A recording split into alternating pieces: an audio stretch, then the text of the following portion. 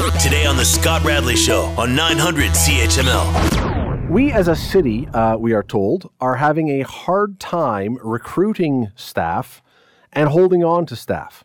People who come to work for the city of Hamilton are leaving or not being lured to come here. And so the question becomes, this came up in council the other day, the question is, what do we do about this? How do we get people to come and how do we make them stay? Well, there's a number of different things that have been proposed, a number of different solutions. However, one of them, absolutely predictably, I don't think anyone didn't see this one coming, is, maybe we could pay them more. Maybe we could make it, we could be more, well, the pay doesn't reflect Hamilton's economic conditions. Okay, sure, that's an idea. But when you consider that we just went through a budget process in which many councillors and certainly many people throughout the city were very concerned with what our taxes were going to become this year and going into the future, how do we do that? Let me bring in Councillor Paul Danko.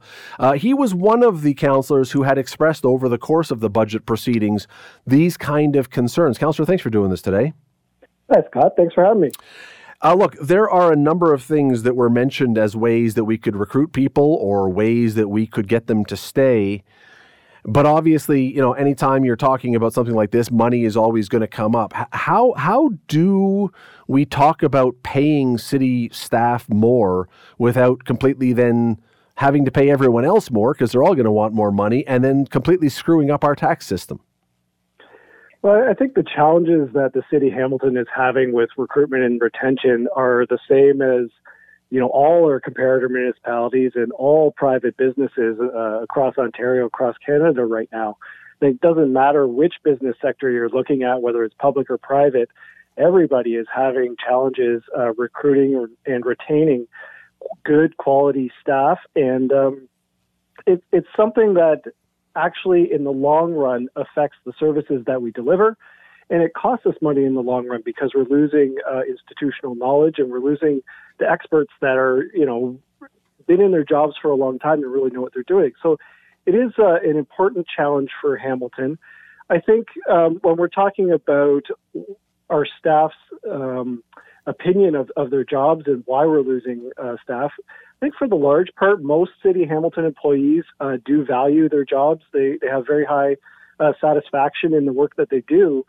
But the problem is they're in positions that are in demand, and the fact is we're losing staff to retirements and to recruitment by private business and other municipalities. So we have to remain competitive, and I think that's what we're talking about. And the financial compensation component of it, we cannot be competitive with private business. Private business can always pay their staff much higher than public sector. So that is part of the recruitment strategy and retention strategy, but honestly, compensation is probably the smallest part. And it's interesting that you say that because I think that most people listening would say, look, if you get a public sector job, it's a goldmine. And previous councillors have said, the public sector jobs, you've got pension, you've got benefits, you've got excellent pay. There was a report out this week that says if you work for the public sector, it's generally a 10% higher pay than in the private sector. So yeah, there are some companies that can do that, but by and large, most people working for the city are getting paid more than they would in the private sector for their job. Well, as you know, I worked as a structural engineer in private sector for 20 years before I was elected, and my experience, now mind you, this is anecdotal, but my experience is certainly that private sector pays much higher. Definitely does if you're talking about working professionals like engineers or planners. There's very few engineers or planners that would be working for a municipality that would be making more than they could draw privately. But what we're moving to is a 50th percentile. So even amongst our competitor municipalities, we're committing to paying a 50th percentile wage, which means we're about in the middle. And, again, anecdotally from my experience in the private sector, when I worked in construction, I knew that I was getting paid 80th percentile wages. So it's not the compensation that's the main thing that we're looking at here. What we heard from staff is concerns about work-life balance, concerns about lifestyle and wanting to be able to spend more time with their families, that kind of thing.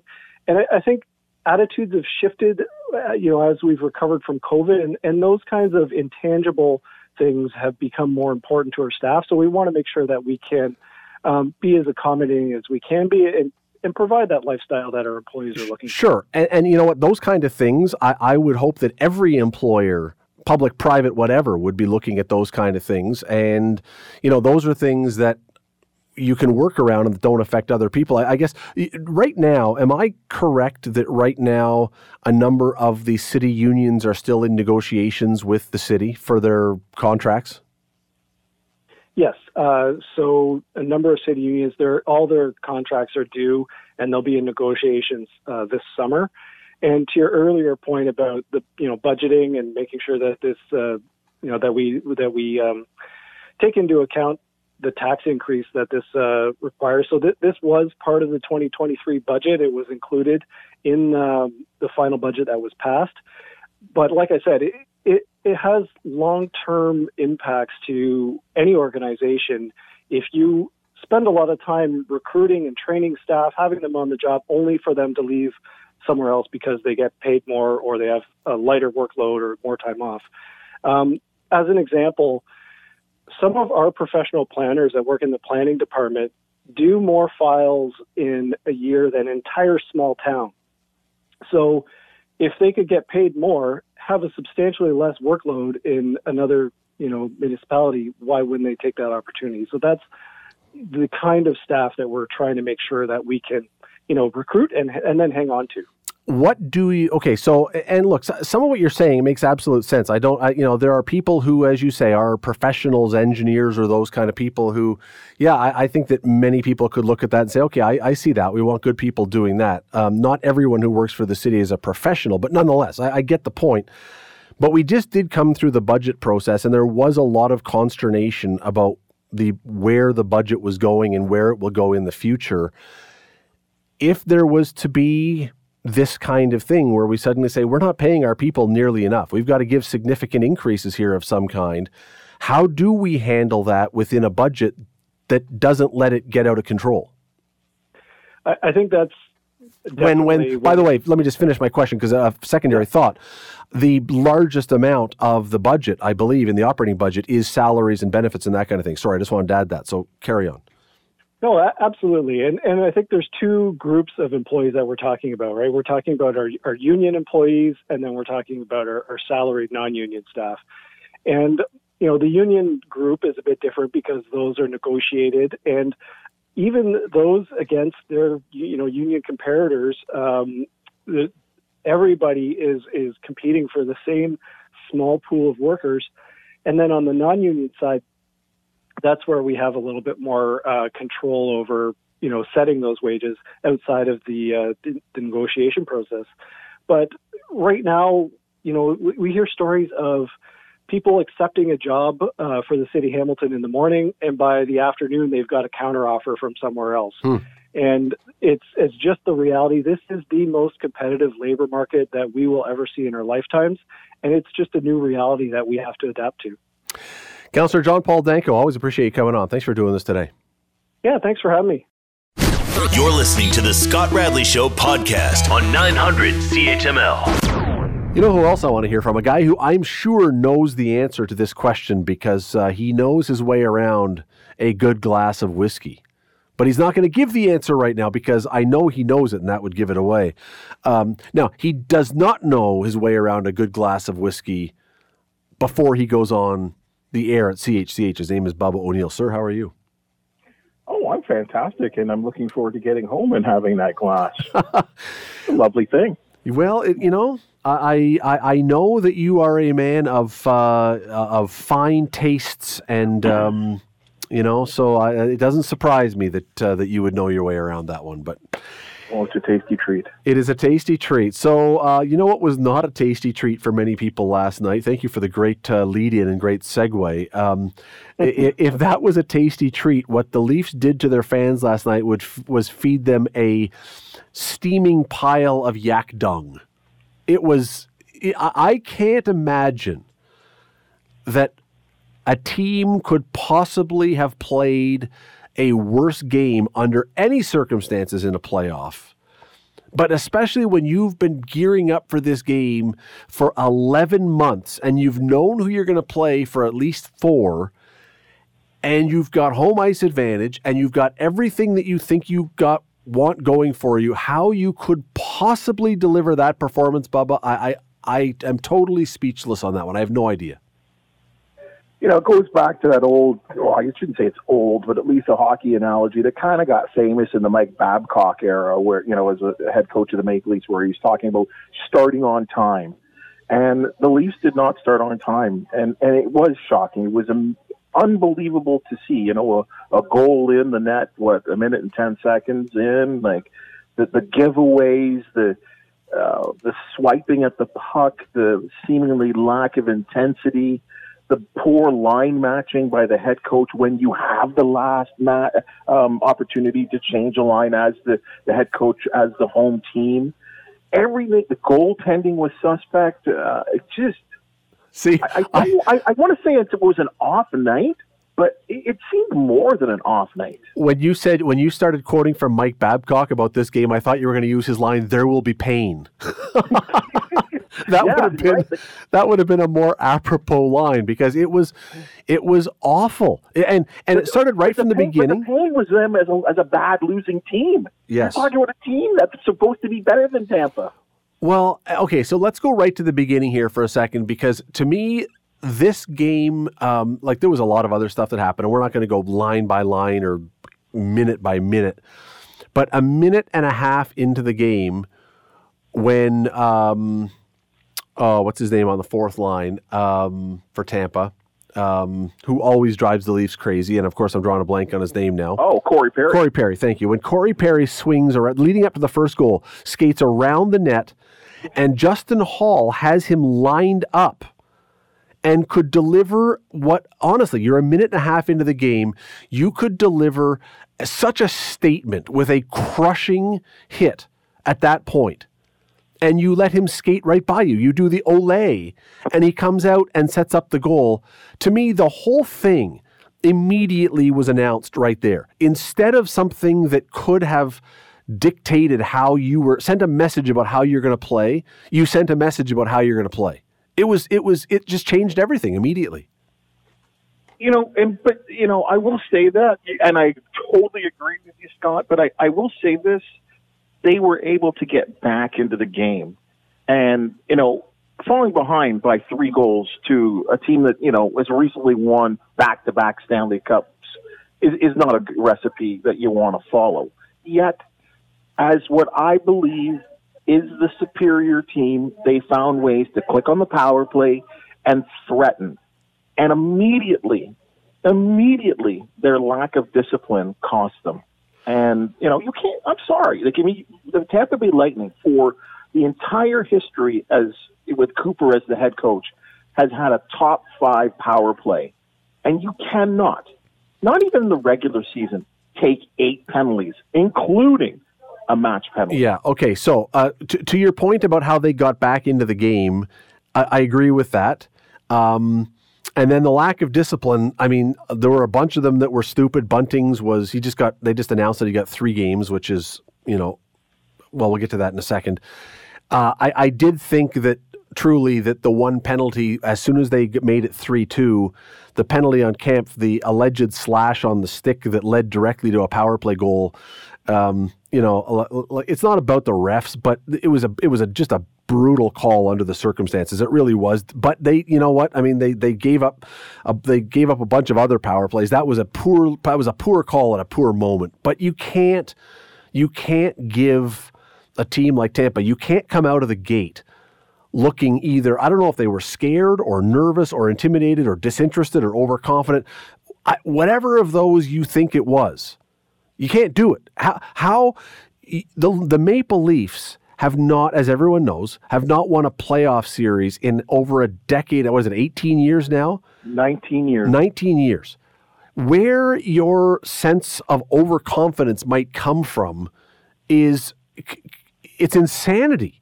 You should be the team that says the only chance we have, I don't care if we're playing the Tampa Bay Lightning or we're playing the Pee Wee single A whomevers. is to come out and be the harder working team. That's our only chance because we've proven every other method of doing this doesn't work. I just don't get it. Yeah, I don't even know if it was overconfidence. I honestly may not be. May not be. I don't think. I think they respect Tampa too much. Now, maybe they might have shown too much respect. Here's another thing that not a lot of people are talking about, and this goes back to an old hockey adage in some respects: the fact that you never want to surrender a goal in the first opening minutes. Nope. Or the last couple minutes of a period. They nailed that. Well, they nailed that with allowing two with under 10 seconds left, and allowed the first goal with, like you said, it was a minute and change into the game. Oh, and you're doing this, and you know what? That's another thing. If it's loud, it's crazy. You're the visiting team, hostile environment, and a home team just jumps all over you. That's what I think everyone expected. But it went the other way around. And that's my point, is I don't know how, when you've had no success, and that's not an overstatement, you've literally had no playoff success. I don't know if there may be a guy on the Leaf team. Is there a rookie on the Leaf team who's 18? I don't think there is. But there are guys who are young enough that they weren't even old enough to remember the last time the Leafs won a playoff series. When you are that team, how is the desperation and we are simply going to outwork them not obvious? That I just don't get that. I can't fathom how that would be the case. But I'm laying it in the players, but I'm going to lay it in the head coach too. Sure. I think Sheldon Keefe is a good coach, but I don't know. I'll go back to the line matching situation near and home. Like, what are you starting the fourth line for at home when you've got 6 players, I think, that scored 20 goals or more, including 2 40-goal scorers, and Mitch Marner, who has had the season of a lifetime.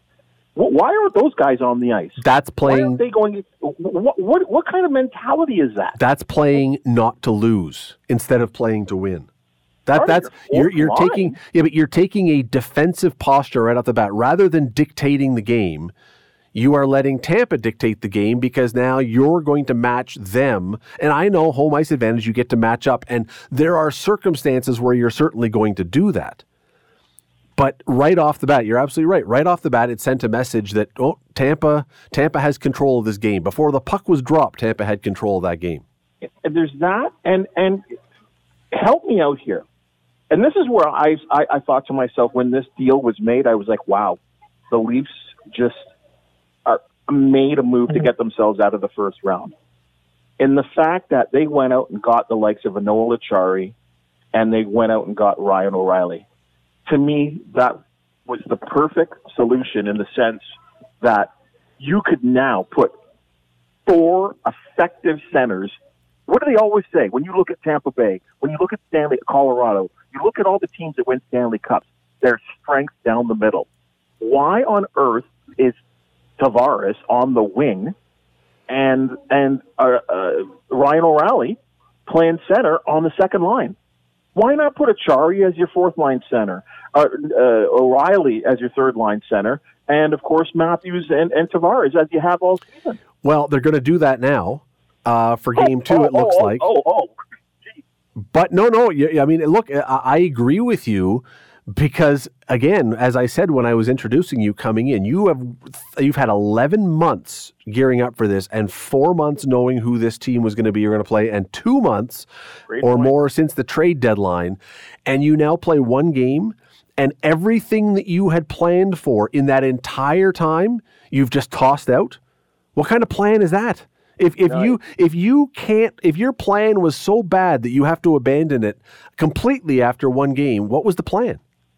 I don't know. And you're right about knowing who your opponent was going to be. 2 things on that. Boston got off to that quick start so early in the season. They had created such separation between them, Tampa, and Toronto that there was especially based on the 1 point loser point system in the National Hockey League. It was virtually impossible unless Boston lost 20 games in a row that they would ever be caught. So it was apparent. It was obvious. You had no competition from Buffalo or Ottawa or Detroit, who are going to be in the Atlantic Division for that second and third seed. So you knew You knew. You Scott, knew. They sat, not even 2 weeks ago, they played Tampa in Tampa, sat 6 regulars, including your 2 top scorers in Marner and Matthews, and beat them, 6-4-1 or whatever, I believe it was? Well, what happened last night? And last night, the other thing that was pointed out was that Tampa was missing their best defenseman, one of the best in the league, Victor Hedman. One of the best ever. Who was injured for most of the game. And then they lost another defenseman to an injury on the bunting hit. And someone said to me, well, they should have been able to take advantage of that. And I said, do you remember when they couldn't beat the Zamboni driver? I mean, it's not like having somebody go out of a game that the Leafs suddenly say, oh, we're going to have the killer instinct here and we're going to get at this. So here's the question, though. And I was thinking about this today. Has there been, for any team in the NHL, maybe in sports, but we'll just say in the NHL, in the NHL in the last 40 years, let's say, has there been a team that is facing as much pressure as the Maple Leafs are tomorrow night? Because if they don't win tomorrow night and they go down to Tampa for 2, this series, I'm convinced, is over. They've got to win tomorrow night. They have to win tomorrow night.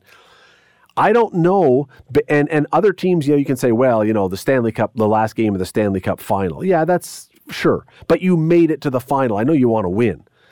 This team, these guys, Marner and Matthews and Tavares, these guys' entire reputation and legacy, in my mind, is completely and utterly destroyed if they lose this series. If Austin Matthews and Mitch Marner lose another first-round series, they are losers. Period. End of story. Doesn't matter what they've done in the regular. I can't imagine there's been a team that has faced this kind of pressure in half a century in the NHL.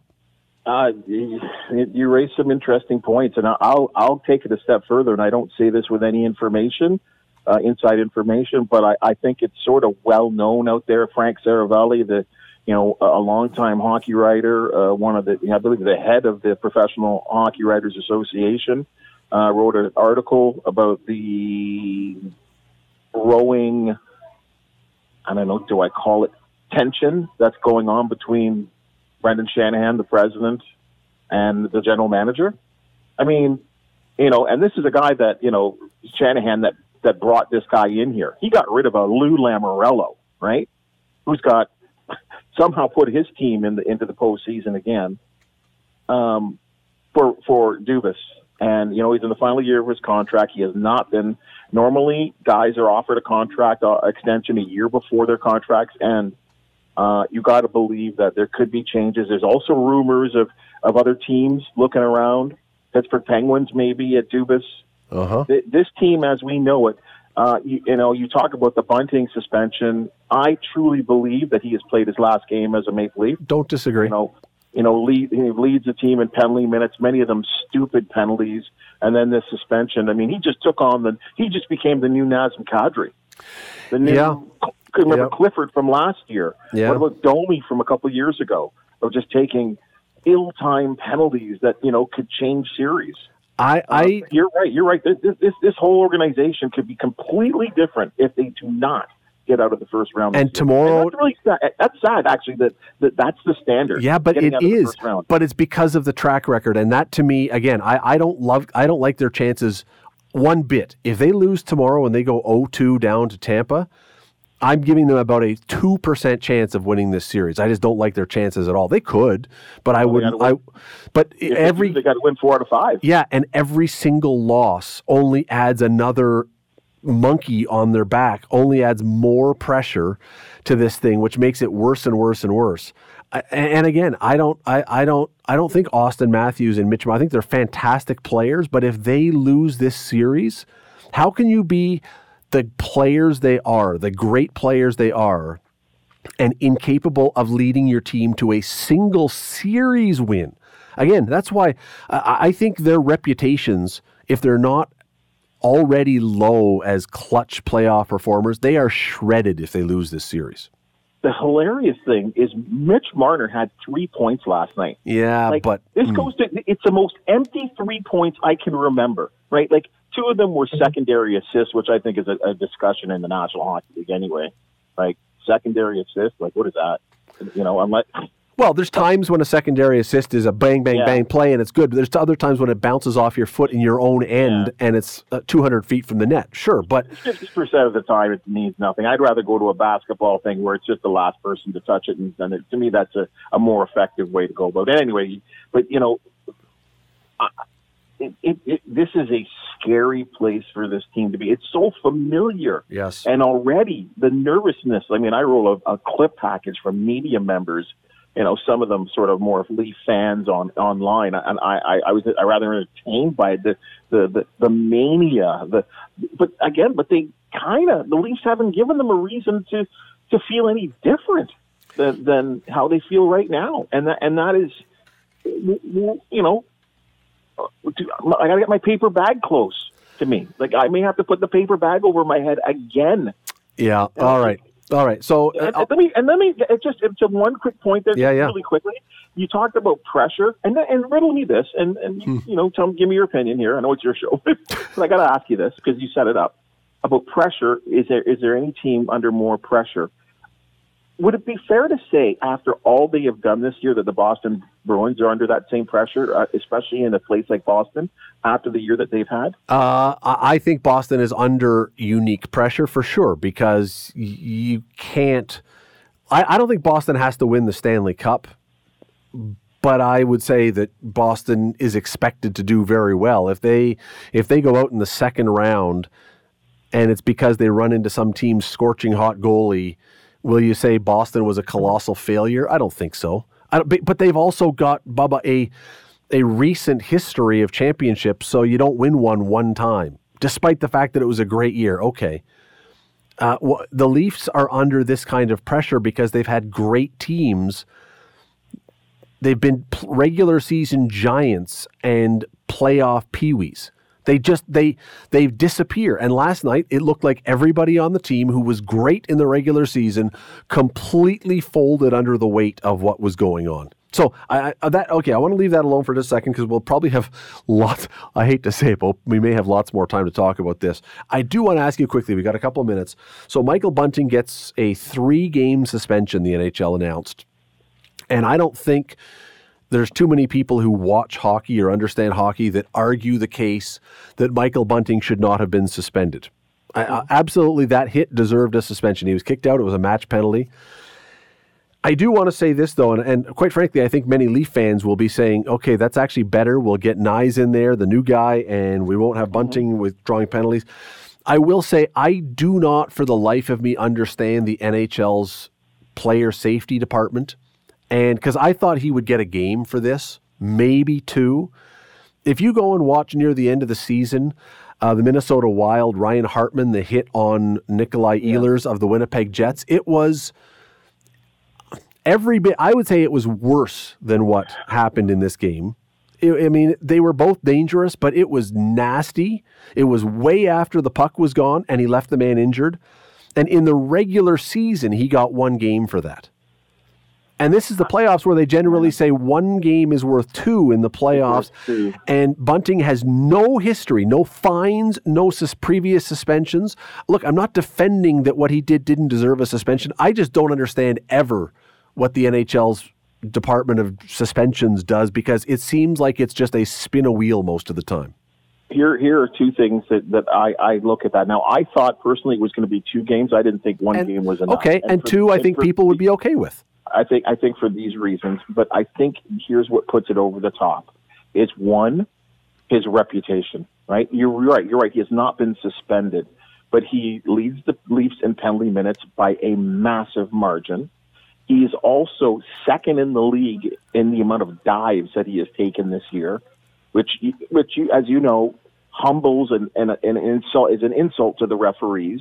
He's also a known yapper, not only with other teams, which you don't mind because you don't mind a guy that gets in the grill of other players, but he does the same with officials. Remember this year he was basically thrown out of the rink by a linesman. Yeah. Right. This is the reputation that he has built. He has stood up. I mean, this doesn't matter with the NHL, but he has stood up his head coach on the bench, which was really embarrassing to see. He's got a reputation for being that kind of guy, But I think technically, if you look at the hit, two things. The puck was nowhere near the play, right? And he left his feet. He left his feet to purposely deliver the hit to a defenseless player, and that's a massive thing. And had the puck been close or he was battling for the puck, I think it maybe gets into that 1 or 2, but it was completely, the puck was nowhere near the play. I don't disagree with anything you've said. I don't disagree with anything you said. I don't disagree with the suspension, with a suspension. I don't disagree with even a 2-game suspension. But I do, just as I say, it seems to me that half the time this department leaves people more mystified than satisfied. And this is not the first time that people have said, what is George Parros, the guy who runs it, what is he doing? And that somehow, remember when Brendan Shanahan, we got to run. Remember when Brendan Shanahan did it before he became the guy in charge of the Leafs? And for a while there, he would do those videos at least explaining his line of thinking. That's there on NHL.com. Is it there still? Yeah, they still do it. They still do it. Okay. I get the emails from the National Hockey. All right, I didn't see it. The video description is there. Here's the thing, there, Scott. Just quickly, is that you just can't allow that kind of stuff. No, like you have to put an end to it. And you're right. Has there been inconsistencies? But on the general, you're right. But in this particular case, I find it hard to believe that they were going to go light on this guy. Yeah, I think the Leafs fans, quite honestly, are not all that upset that this gives Nyes a chance to get in and gets Bunting out, thinking that the refs were going to, because of that reputation, it was going to probably be a point where he was going to get a ticky-tack penalty called on him at some point that was going to be costly. So I don't think people are too upset. But anyway, it is. We will see tomorrow evening. We will see what happens. Listen to all the conversation we've had, and the conversation has gone on for the entire day. And this is only after one game, Scott. Well, it's one game because it's one game, but it's actually 18 or 19 years. That's the problem. It's this conversation is not being had in any other area or any other hockey market because no other hockey market has literally ripped the intestines and internal organs of their fans out year after year, stomped on them and stuffed them back in and said, come back next year for more torture. That's what they do. You can see Bubba every night on CHCH. Appreciate you doing this. Thank you. It was a pleasure. Thanks for having me. The Scott Radley Show. Weekday evenings from 6 to 8 on 900 CHML. The Scott Radley Show podcast is available on Apple Podcast, Google Podcast, and wherever you get your podcasts. I'm Scott Radley. Thanks again for listening, and do not forget to subscribe to this podcast. It is free. You will never miss an episode, and also be sure you rate us and review us. Whatever you think of us, we'll take it. Thanks for listening.